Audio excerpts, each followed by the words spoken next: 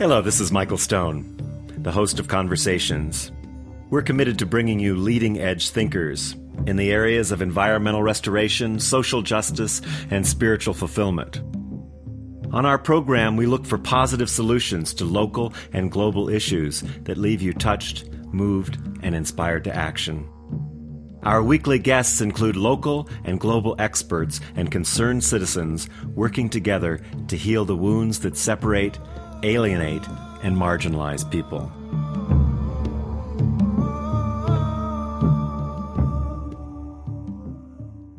Welcome to Conversations. This is your host, Michael Stone, and I am thrilled to have Dr. Vandana Shiva on today. She is a Time Magazine environmental hero. Forbes magazine said she's one of the 7 most powerful women on the globe.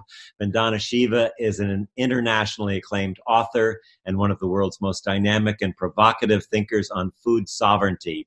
Trained as a quantum physicist with a lifetime of ecological activism, Dr. Vandana Shiva has spent over 35 years applying her knowledge of non-separation and interconnectedness to help create healthier food and agriculture systems across the globe.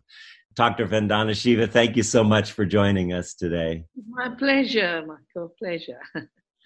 Dr. Vandana Shiva, I was thinking the other day about the relationship. I had Alexander Wendt on the show, and we were talking about physics and quantum social change. And I was thinking about your background in physics. And I just thought maybe we could start with, what's the relationship of being a physicist and being a leader in the regenerative agriculture movement? I did my PhD in the foundations of quantum theory because I was extremely dissatisfied with the idea of a fragmented world about which we think mechanistically. I'd grown up in the forests of the Himalayas. Forests are living, streams are living. Life is bursting in every part of the forest. And this idea of reductionist mechanistic thought never really satisfied me. I'd also had spent time training in India's nuclear center at BARC, Bhabha Atomic Research Center. And it was my sister who woke me up to aspects of radiation hazards. As a physicist, you learn how to do transition equations. You don't learn about radiation harm. So I said, no, I want to then go deeper into the conceptual aspects. And what my dedicated training in quantum theory taught me is exactly the way I thought of the world, that everything is related, nothing is separable. My thesis was non-locality in quantum theory. You don't pretend in quantum theory that you can separate particles. They stay related. Uncertainty. The world is uncertain, and to me, resilience is knowing there'll be uncertainty and not collapsing because things are not predictable. And they're not predictable because both nature, as well as in our personal lives, as well as in our communities, what we have is potential. So in Nevada City, the farmers had the potential to organize and created a community, but farmers have a potential to stay separate and unorganized and be constantly devastated by the greed of agribusiness. And now with the havoc of climate change.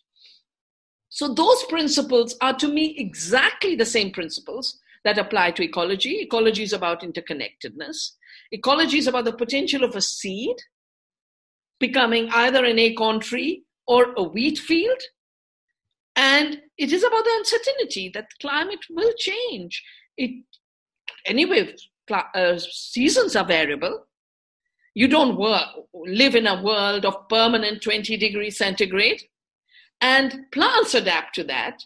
And it's time for us to realize that we must be like plants, intelligent like plants, adaptive like plants, resilient like plants, evolutionary like plants. And for me, whether it's the discipline of quantum theory or the disciplines that address regenerative agriculture and the practice of regenerative agriculture, the foundational principles are the same ecological principles. It's only the illusion of industrial farming and the illusion of mechanistic thought that make you pretend that the soil has nothing to do with the plant and fertility comes from factories, that the plant has nothing to do with your health and how you treated the soil. What you eat doesn't matter because it's just a commodity you stuff yourself with. And I think all these artificial boxes are right now collapsing by the reality of our experiences on the planet as well as with our bodies. Brilliant. Thank you. So much packed into what you said. You're going to be talking about regenerative agriculture. Could you just talk about what that is for people that are listening that might not know what that means? Regenerative agriculture is really working with the regenerative capacity of a living earth and a living organisms. Trillions of living organisms in the soil. The amazing brilliance of biodiversity of plants, which we have lost so much of. We used to eat 10,000 varieties of crops, species of crops. And now we trade in about 12, and the largest expansion are in 4, which are GMO crops, the corn, canola, soya, cotton, only because this is where the patents lie, and this is where the royalties come back. Industrial agriculture is agriculture of predation. It's an extractive agriculture. And I have realized in my many years now of spending time trying to understand why things went wrong, beginning with my experience with Punjab and the Green Revolution, my experience with Bhopal and the devastation 35 years ago, where thousands were killed because of a gas leak from a factory of Union Carbide, now owned by Dow and DuPont. I realized in that work when I was trying to understand why do we do agriculture in such violent ways, I realized this violence actually came from Hitler's labs. Everything we use has its origins in the labs to kill people. Yeah. And the gases that were used for the concentration camps are the basis of all the pesticides that evolved. The explosives industry, the ammunition industry, is the basis of chemical fertilizers, the same processes of fixing nitrogen at high temperatures. And even when you look at things like Agent Orange, after all, they were war chemicals sprayed on Vietnam during the Vietnam War. So what we've done is taken war chemicals, turned them into agrochemicals, and now we call them plant protection inputs to protect the plant. And it's no wonder that insects are disappearing. It's no wonder that plant varieties have disappeared. It's no wonder that soil diversity has disappeared and led to desertification. And most significantly, it is no wonder that our gut biodiversity has been so devastated, because this war that began against people then became war on our farms and fields, came to our kitchen and back to our bodies through our gut. So regenerative agriculture regenerates the health of the planet, and it regenerates our health because we are not separate from the earth. Since we're on the war metaphor there, one of the things I've heard you say a number of times is that food is a weapon. Would you explain what you mean by that? The phrase food is a weapon was used by Kissinger during the Vietnam War. Vietnam is a rice culture. And Kissinger realized that when you grow rice, you have to grow it as community. It's so labor intensive that the whole village must come to a field and then go to the next field and then go to the next field. So transplanting builds community. And all my experience has shown the same, that rice goes hand in hand with community.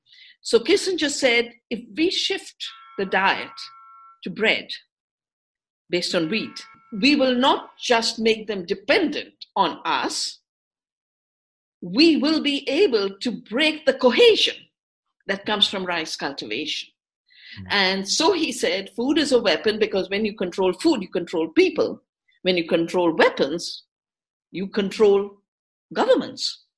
And that's why I have expanded this to what has happened in recent years with GMOs and patenting and the poison cartel, having moved from Hitler's labs into our farms, that basically for them, seed is controlling of the food. But the problem is when you control seed, you control life on earth, not just people.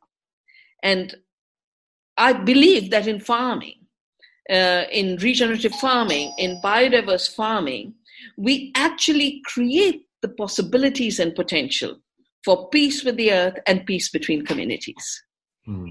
You mentioned the huge loss of diversity, which I want to talk about in a minute, but one of the things that I would really like you to talk about is the relationship of women to seeds. Women have been the seed keepers. It's something that I am reminded by the day. Women were the first to have domesticated crops, which means plants that were otherwise wild were bred and selected in order to be able to grow in one place and not shatter anymore.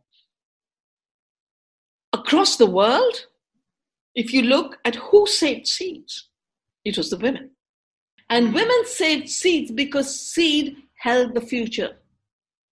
Seed held the potential of the promise of a future. And women as seed keepers were also seed breeders. Women were seed custodians. People think saving seed is so easy. It takes as much care as bringing up a child. And I have a wonderful seed keeper of ours in Orissa, where we've saved more than 1,020 varieties of rice, including rices that can tolerate salt after hurricanes and cyclones, rices that can resist flooding. They talk about the subgene. There's no one gene that allows you to tolerate submergence. It's a complex of genes. Our seed keeper in Orissa talks about those 1,000 and more varieties as 1,000 and more babies. Every seed needs attention. Because to maintain the uniqueness of this diversity is a very caring and very intelligent work. And so Navdanya has created 120 to maybe now 40 community seed banks to reclaim seed from the intellectual property privatization by the poison cartel and reclaim it in the commons of farming communities, particularly in the hands of women. I would love it if you would share with the people what this whole seed patent ripoff, how it began and what it is, what they do to a seed in order to patent it, and what that results in the kind of seed that you get. In 1984, when Punjab burst into violence and Bhopal genocide happened, and I started to look at agriculture for the United Nations University, I was working on a program on conflicts over resources. Because of that, I wrote a book called The Violence of the Green Revolution. And that then threw me into agriculture discussions, including the future of biotechnology and the new technologies that were coming, the capacity to splice genes from one organism and put them into another. So I was invited to a meeting in 1987 in Geneva, and outside Geneva, part of the retreat was outside Geneva. And at this meeting, the same poison cartel that had brought us the chemicals, same poison cartel that had made gases for the concentration camps, was now saying we don't make enough money from chemicals, so we need to own the seed. But the only way to own the seed through a patent, but we can only take patents when we genetically engineer the seed, because now we can pretend we've made something new, and we have to implement this worldwide because then there aren't enough profits in Europe and the United States. So all the farmers of the world became their market. And they said by the year 2000, we'll be 5 companies, and they're 4 today. And no farmer will have any seed except what we sell them. And we will control food and health. That's the day I realized that I had to start saving seeds. I had to also start with my government to not allow the illusion that seed is a machine invented by a corporation. Seed is life in continuity. Seed is the past evolution. In nature, billions of years, 200,000 years of our presence on this planet. And it is all of the future potential. So genetic engineering was invented to claim invention of seed. At that point, no one talked about we feed the world. Without us, people will starve. At that point, they were honest because they were looking at a new colony, at a new territory. And they basically were honest enough to say, we've got to do genetic engineering in order to claim we have invented the seed. Now, because this was such a false claim, why was it a false claim? Shooting a gene into the cells of a plant is not making that plant. Just as much as a doctor inserting a little bit of steel into your hand after you break it can't say, I own your body. The body is regenerating itself. Our cells are regenerating themselves all the time. It's as stupid as saying, I'll bring a chain to your house and then I will claim that I am the builder, the architect, and the owner of your house. Now, we don't allow that in things like buildings, but we allowed it in the building blocks of life because of the language they evolved, intellectual property rights.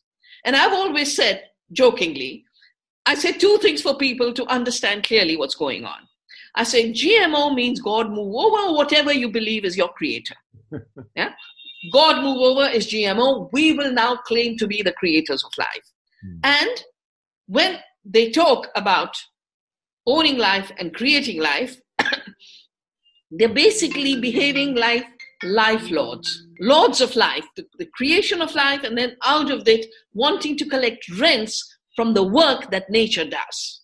Yeah. But a seed's very nature is to reproduce. To treat that reproduction as your invention, to treat the traits in the seed that farmers have evolved over centuries as your invention is biopiracy. It's a name I use for theft from nature of her capacities and theft of farmers' breeding. Even today, 99.9% of what we eat has come from farmers' breeding. 0.1% has come from industry. And that too now is a toxic input. Because after all of these years of giving amazingly grand images, we'll grow food on the moon, we'll grow it in the Sahara, we'll grow it on toxic dumps. I've debated with the industry on these terms.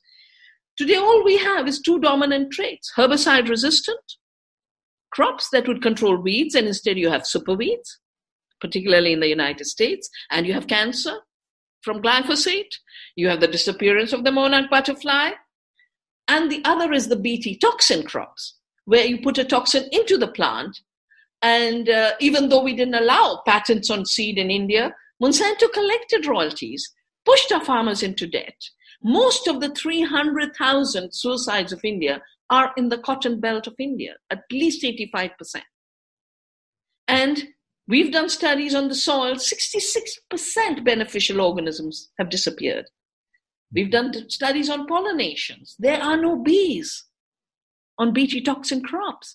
So when you start to put toxins into plants or make plants resistant to toxins like glyphosate, you really do create a toxic world.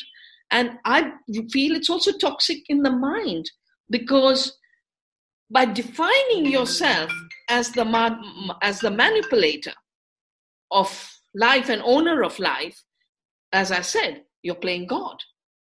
And you are playing God in order to destroy life. Because the more you destroy, the more you control. Yeah. I don't want to step over something that you said, because I really want the impact to be heard. Close to 300,000 farmers have committed suicide by drinking Roundup, for the most part, because of the losses of their family farms, their ability to use the soil. The idea that now seeds can only be one generation and that they have to continue to buy from the agrochemical companies is one thing. Another is the drifting of the pollen from these seeds into the non-GMO seeds, which of course, we have many cases. And I don't know how acquainted people are with these issues, but they're huge issues all over the world. And maybe you can speak to that also. We've witnessed in our time 3 kinds of pollution. The first pollution is the direct pollution that comes from fossil fuels. Close to the earth, and it is air pollution. But further up in the atmosphere, it is greenhouse gases that are giving us climate change. And as my studies, including my book, Soil Not Oil, shows, most of the greenhouse gases actually come from an industrial globalized agriculture model. The second pollution is chemical pollution. This is what Rachel Carson wrote about in Silent Spring. The birds die. Spring is silent. And when we were negotiating the Convention on Biological Diversity, which was signed in Rio in 1992, I was at that time very active. I constantly warned governments that there would be a new kind of pollution called genetic pollution, where genes that were introduced into organisms where they didn't belong would then move into related organisms through cross-pollination, through wind, through drift, and this is genetic pollution. Now, because of the kind of time we were in, we were able to introduce an article in the convention, Article 93, through it get a biosafety protocol. And the protocol is basically to stop this kind of pollution and make the polluter pay. Of course, all you have is both in the climate problem, a denial industry, and in the genetic contamination problem, a denial industry. And they have all the money, they control the science, they control the media, which is why I thank you, Michael, for maintaining independent media. It is so important in our time, as is independent science, as are independent family farms. Wherever independence can be conserved, those seeds of freedom must be protected. It's kind of a conundrum that independence leads to diversity. I think that's an interesting aspect of it. Let's shift a little bit and talk about the part that organic farming plays in solving the problem of climate change. Most of the greenhouse gases contribution comes from a fossil fuel-based industrial agriculture and food system. Of course, directly the use of fossil fuels, as you replace farm animals, which work with you. You know, we were plowing with horses. We plow on our farm in Navdani. We plow with bullocks.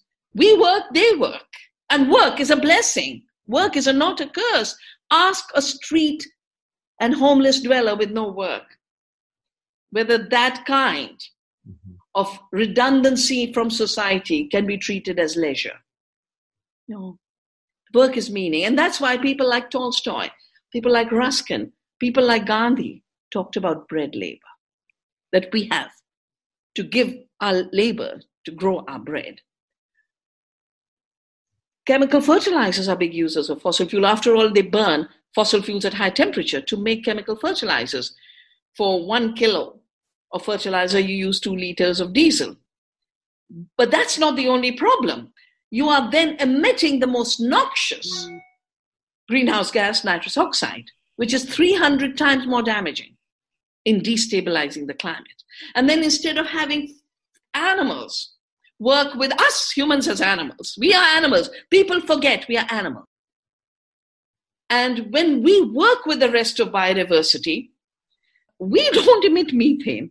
Methane comes from those things in your country you call CAFO, concentrated animal farm operations. They stink when you go by. They put all their waste in water systems, polluting the water, but they're also polluting the air with methane. And methane is the third big greenhouse gas. You add all of this together is the industrial system. So how does organic contribute? The first thing is, with organic, you're rebuilding the capacity of farms to be converters of nitrogen through nitrogen-fixing crops and converters of carbon dioxide, first into plants through photosynthesis, and then through the plants into soil carbon. You are healing the broken carbon and nitrogen cycle, The nitrogen rupture is even more severe at this point than the carbon rupture in terms of broken boundaries. So you're healing the cycle through, what is organic farming? Organic farming is nothing but giving back living organic matter to the soil where it belongs. That process is then your biggest service to the earth. And if the world went organic, we could address the climate problem and the buildup of greenhouse gas emissions within a decade. People would also have good food. But it isn't just that we pull out the excess carbon dioxide and nitrous oxide from the atmosphere. We make the soil more resilient. The soil has more capacity to hold water. With 0.5% organic matter, we can hold 80,000 liters. In California, if this is what they were doing, they wouldn't have the extended droughts. So industrial agriculture contributes to the intensification of droughts, and then it contributes to the vulnerability of farms to droughts. We reduce both through organic farming. Mm-hmm. And my book, Soil Not Oil, is there. We have a report called Seeds of Hope, Seeds of Resilience. And none of this, for me, has come from a book. It has come from living with nature, living with farming communities, observing very, very intimately how beautifully in balance they function, and enhancing our contribution to make that balance even wider. Oh, brilliant. Let me tell our listeners, if you just tuned in, I'm talking to Dr. Vandana Shiva. She's going to be in Nevada City at the upcoming Food and Farming Conference, which we're going to talk about in just a few minutes. But I want to spend as much time talking about these issues as we can. Actually, I'd love for you to talk a little bit about Navdanya and the work you've been doing there, and how that relates to the global movement of regenerative agriculture. As I mentioned earlier, my work on seed began as soon as I heard the corporations wanted to own the seed through patenting, and for that they wanted to push genetic engineering and have a global treaty of intellectual property within the then General Agreement on Trade and Tariffs, which became the World Trade Organization.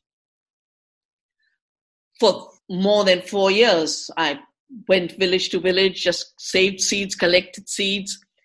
And then in 91, I realized it had to become a movement. It can't be one individual with 2 feet and the limits that the 2 feet put on us. So I then created an organization called Navdanya Trust, which means 9 seeds, but it also means the new gift. For us, 9 seeds is a symbol of diversity, and I was taught this by a tribal indigenous peasant who was growing 9 crops.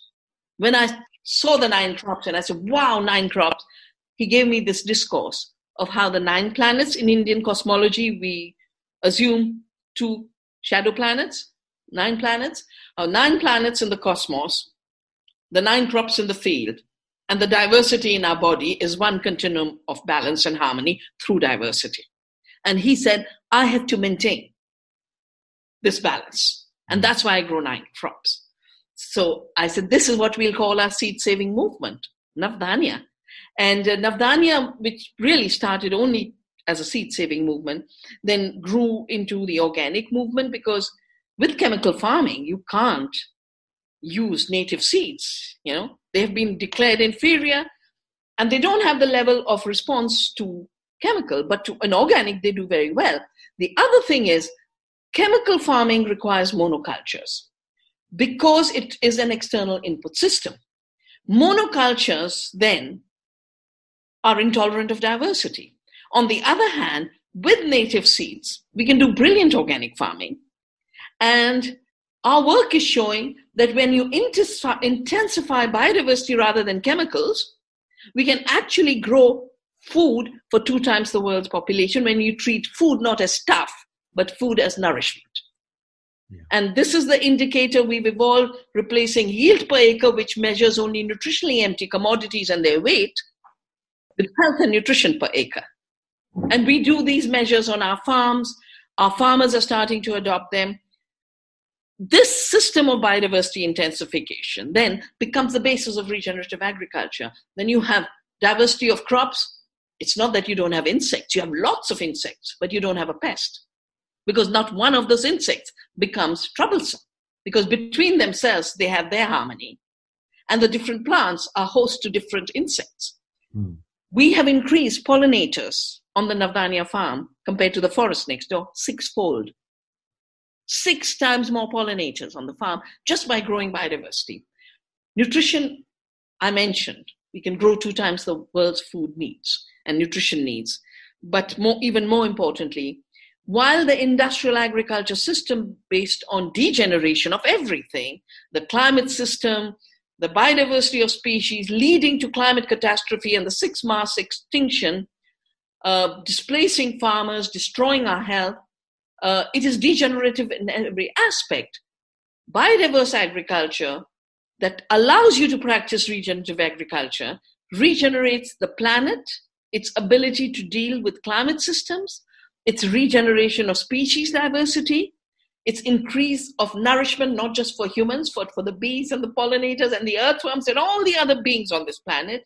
Most importantly, we've evolved another indicator called wealth per acre, that when you measure total net income, actually farmers earn more when they do regenerative agriculture because they're not hemorrhaging their earnings on big machines, chemicals, GMOs, royalties. Then if you add the cost to farmers, the cost to the environment, the cost to our health, that externality is so high. For India, we did the calculation for farmers' damage and the environmental damage. It's $1.3 trillion every year. So the visible economy and the shadow of the industrial agriculture's economy is equal in size. You add the health damages. The health damages of industrial farming are bigger than the formally assessed global economy. Yeah. Vandana Shiva, you mentioned the externalities. I think another thing to mention is the subsidies, certainly in the United States, and one of the issues politically of the revolving door between the chemical companies and the so-called protection of the government for these kinds of issues that you're talking about. Can you speak to that a little bit? And is that globally? I know in North America that's true, but I'm wondering, is that globally, the subsidies, the interaction with the fossil fuel companies and the corruption, basically? Well, I mentioned, when Kissinger said food is a weapon, there was already the attempt to export the fossil fuel-based, chemical-based, poison-based agriculture model of industrial farming from the US to the world. The World Trade Organization Agreement on Agriculture was literally drafted by Cargill, the world's biggest grain giant. The vice president was deputed to be in government and represent the United States in the negotiations. And what was Cargill's interest? To get the world's agriculture as a market, which meant you have to destroy the local farmers. So what was the revolving door only in the US? And I always say, it doesn't matter which president you have. They basically are marketing agents for Monsanto and now Bayer. They are marketing agents for the fossil fuel industry because the lobby groups are so strong. In India, we did not have lobbyists. It was illegal. In India, we were a truly sovereign country, which is why I could help write laws that said seed is not an invention. Therefore, seed will not be patented, Article 3J of our patent law. I could write the law that says farmers have been breeders, farmers have rights. So breeders are not only industry. So we have the only country where we have a plant variety protection and a Farmers' Rights Act. We include the farmers in the recognition of breeding. Today, we've got the American model of lobbying, of revolving doors, of giving up the duty of a public system, which is what a government is supposed to be, of regulating business activities to protect the environment and the public good. That's the only reason governments exist. Otherwise, we can do everything ourselves. But there are big players who cause harm to the earth and who cause harm to public health. They have to be regulated, contained. That's why we created environmental laws. That's why we have public health systems.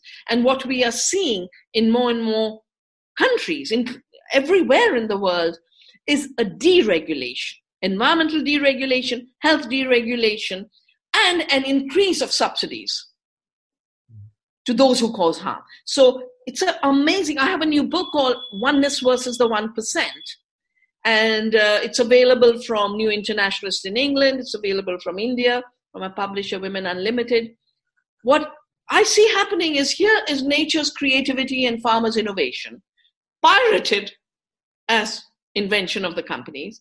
They collect rents. Then they take our tax money to divert agriculture into more sustainable systems through subsidies. And then they create a distorted pricing system where the price of food lies, and high-cost food becomes cheap in the supermarket shelf, and affordable food becomes costly. So organic is defined as a luxury consumption. I believe this issue is now an issue of what Gandhi called satyagraha, the fight for truth. Mm-hmm. Because we are now talking about truth as truth, but truth as the life of the planet, and truth as our health and our freedom. And it is not a narrow issue. It is a life and death issue. Every problem humanity is facing is rooted in this, and we have to solve it. And we can only solve it by deepening democracy, no matter how difficult it is. Can you add to that ahimsa? Of course, as Gandhi said so clearly, the search for truth makes ahimsa and non-violence an imperative. Because the search for truth between different species makes me look for the non-violent relations between them. I don't look for the most powerful tool of exterminating species, which is what Roundup is when it comes to plant. It's designed to kill plants. It is an ecocidal weapon. So ahimsa and truth are two faces of the process of life and the process of good society. Another thing that's very disturbing that you might want to address before we talk more about the conference is the increase now in colony collapse with the bees and other beneficial organisms. You mentioned that a little bit, but just for people to really recognize this is a huge, serious threat right now and is growing. The disappearance of insects is now being recognized on a large scale. 80% of insect species have disappeared since 1970 on the planet. It so happens that among the insects are pollinators like bees.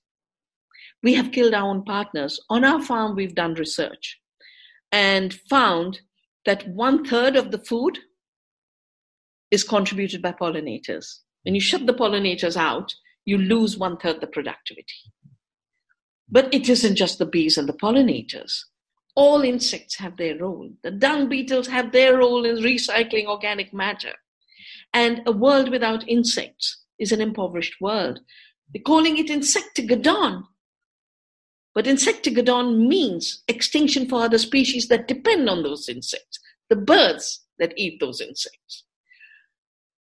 If you look at the literature, the marketing literature of the poison cartel, you will see there's a leaf and there's an insect that comes and it eats it up, and then they have presented to the world the idea that every insect is an enemy to be exterminated.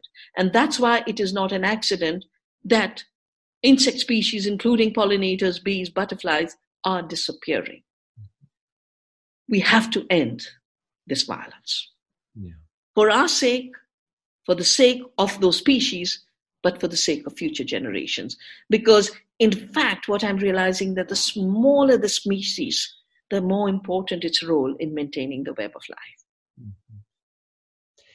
Can you speak a little bit about the individual's role? It seems like such an overwhelming fight. The odds are so huge with the money and the control of the media, and so hard to even for people to get information unless they're looking for the information. what's the individual role in bringing unity from diversity? I'll come back to my quantum training again. Mm-hmm. One of the other aspects that differentiates the quantum view from the mechanical view is that it does not recognize an excluded middle. It's not either or, either you're with us or you're against us kind of logic, but and. There is no excluded middle. And because there's no excluded middle,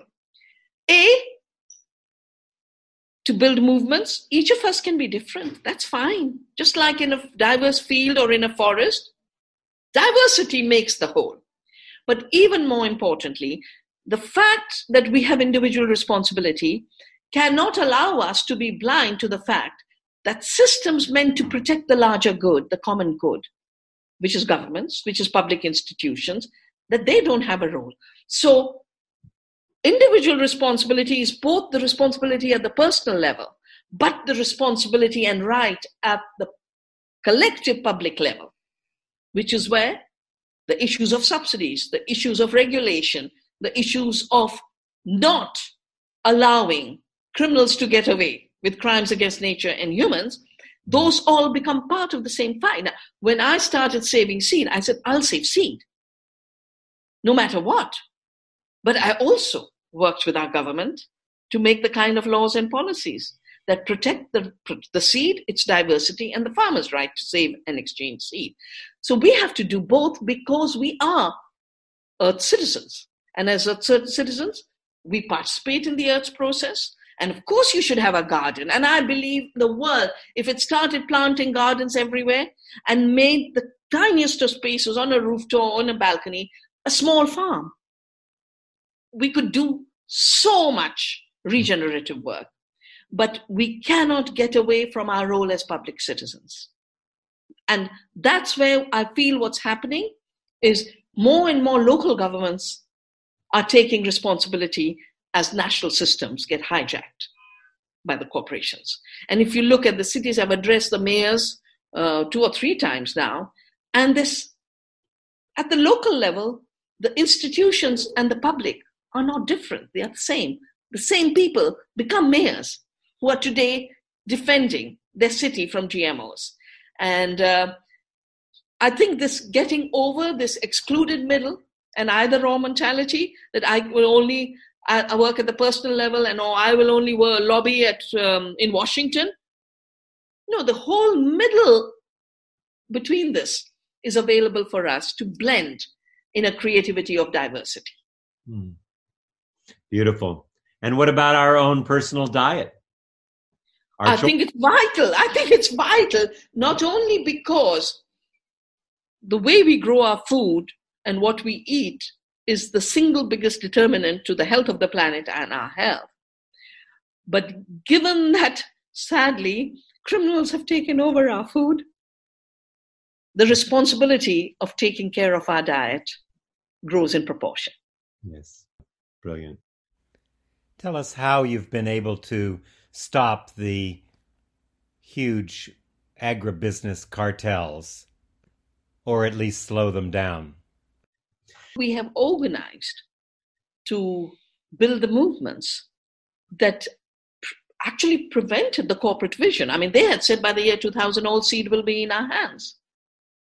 We are in the year 2020, and more seed banks and seed libraries are being created. There's a reclaiming going on a world scale.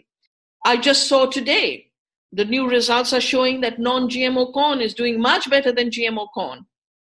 And everywhere, the failure of the industrial experiment with our food and farming is staring us in the eye. And how do we organize against big powers who lie, big powers who steal, big powers who destroy the earth and our freedom? Well, it's so good to be together with you again, and just so honored and deeply, deeply grateful for your work, Dr. Vandana Shiva.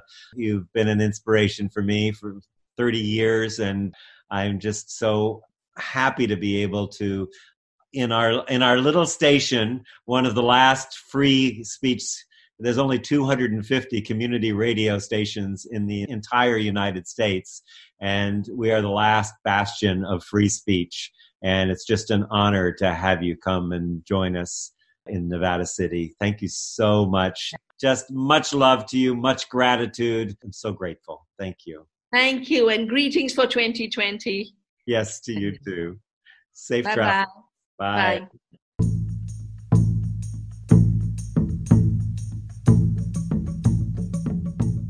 Conversations is an independently produced program supported by KVMR 89.5 Nevada City and listener contributions. We are committed to bringing you leading-edge thinking in the areas of environmental restoration, social justice, and spiritual fulfillment.